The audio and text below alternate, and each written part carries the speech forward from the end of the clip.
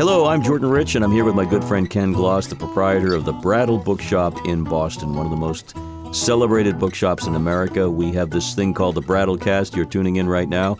Hundreds of episodes, literally, and all kinds of stories about books and rare manuscripts and people who buy, sell, appraise, and collect. It's a first-hand look at secondhand books. Today, I want to hide under my desk. Should I hide under my desk right now, or should I wait? I think you should roll. I remember doing that in school. You know, drop and roll was under the desk. Well, the reason I said that was because you brought in something today that really blew my mind when I looked at it, and will surely rouse the audience's attention with this one. It's a pamphlet. Describe it. Well, first of all, whether you intentionally or unintentionally said blew my mind. That was a poor choice of words. Sorry. No, well, it fits, though.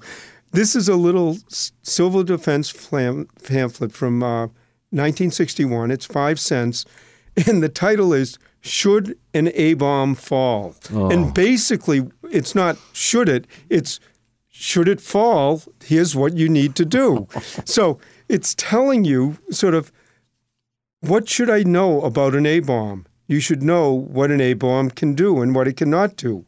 What you can do to protect yourself. Drop under your desk at work. That will really solve the problem. It even has a little chart here. What causes the most damage to people?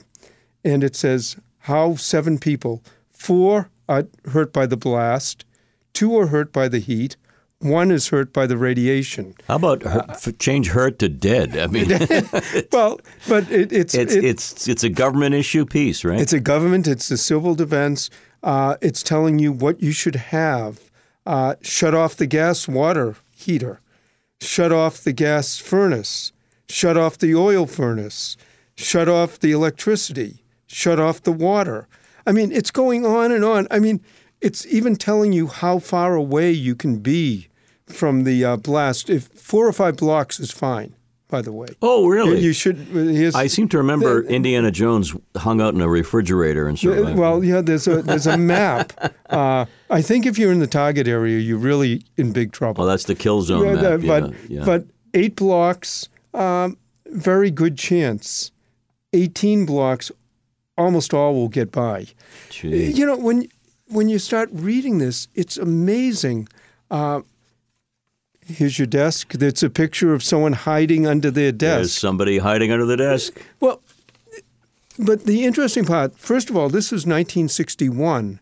So this was when, you know, the real Russian, Kennedy was just president. Probably the Cuban Missile Crisis. Well, that was coming up in 62, so right. But the Bay of Pigs had already probably happened. Right, but the idea of Russia, the Cold War, Khrushchev and the atomic, all of the movies, things like The Day the Earth Stood Still and all, Godzilla, they were all premised on something going wrong with the world and maybe atomic energy causing it. May I see that for a moment, too? Of course. Now, this was 5 cents, and it would be sold everywhere? It would be sold anywhere. Yeah, this was in one area from the civil defense, but, yeah, they were sold all over. Yeah. The other thing, in many ways, that people don't think about it, and it takes it one step beyond, is what it's basically telling you is that you can survive a nuclear attack. I mean, it's actually in many ways very political. It's not like the world will end if Russia drops the bomb on us or if we drop the bomb or there's a nuclear war. I mean, the reality is if there had been a nuclear war, you're not going to be 18 blocks away and fine. The last line in the back page, in page 16, says, report facts, forget rumors. Forget rumors, wow. Exactly. Well, you didn't have the internet at that point. And first of all, if an atomic bomb fell on your community, who do you report the facts to? That's a good point.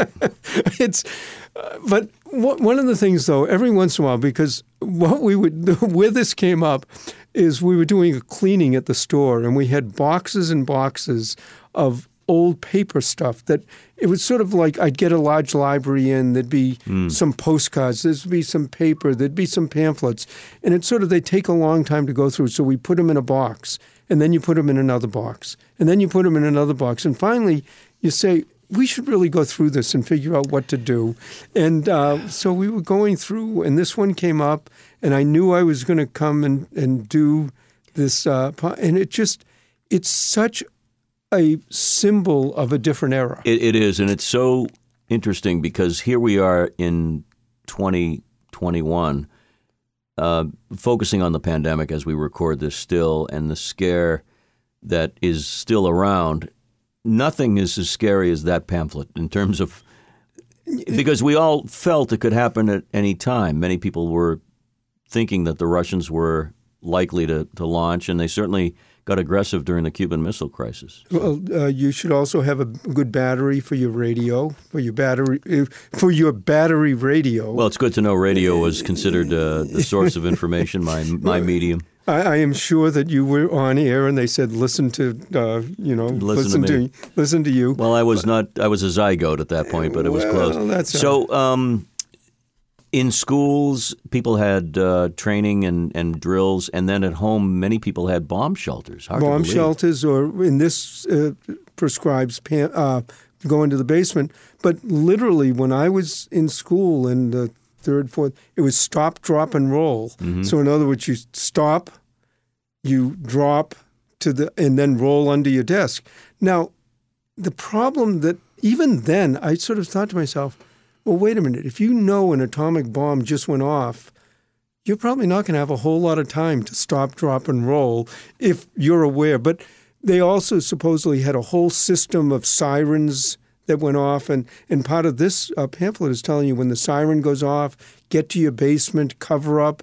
If you can't get to your basement, try to cover up wherever you are. And it's just amazing. Don't look at the bomb. It is not good for your eyes. Yeah. But it shows you, what does an atomic bomb look like? I have a feeling if you can see it, you're not going to worry about what it looks like. Yeah, at that point, it's probably time to say goodbye. You wonder about the logistics of that pamphlet and other information at that point. Obviously, somebody had to write it, proof it, okay it. It probably went through several channels. Oh, absolutely. Right. Well, at the store, we moved into a building in 1983. When we moved into the building, it's a steel and concrete and a very secure and strong building to hold all the books.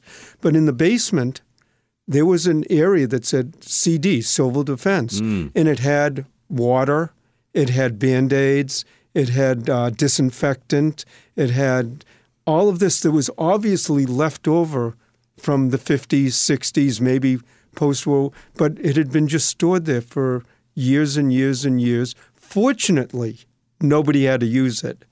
And then we decided that the worrying about an atomic bomb dropping in downtown Boston in 1980, we needed the space more for books than we did for.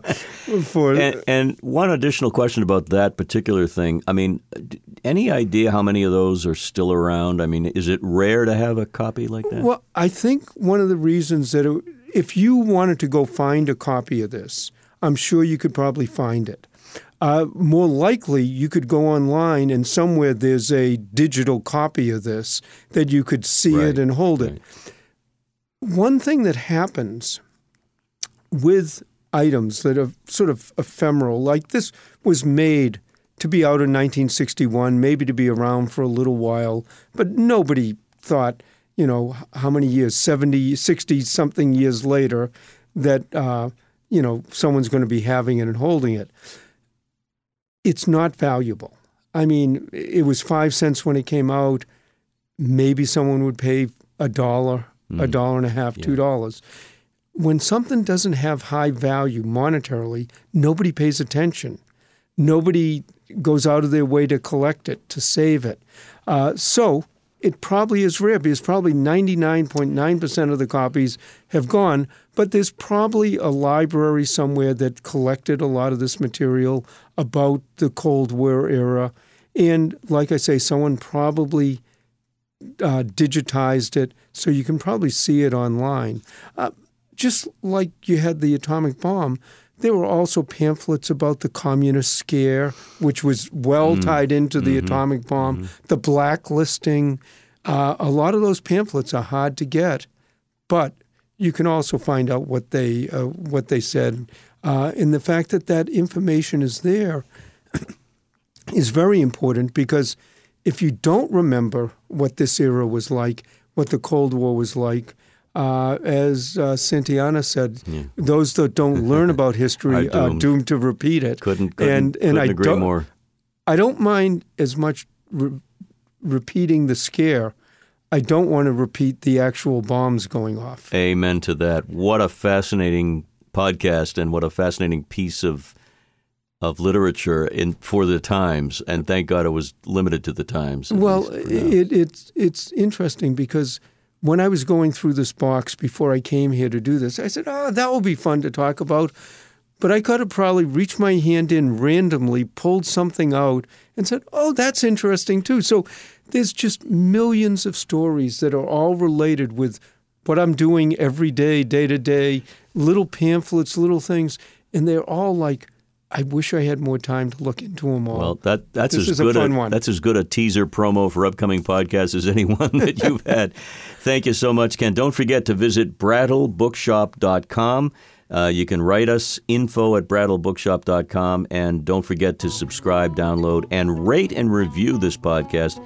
We've got fans all over the world now, and Ken's stories are terrific. Ken, thank you as always, and remember to duck and roll. Well, I will remember that, and people should remember to come into the store, and I can talk to them about dropping and ducking and rolling. All right, thank you. We'll be back with other editions of the Brattlecast. Thanks for listening.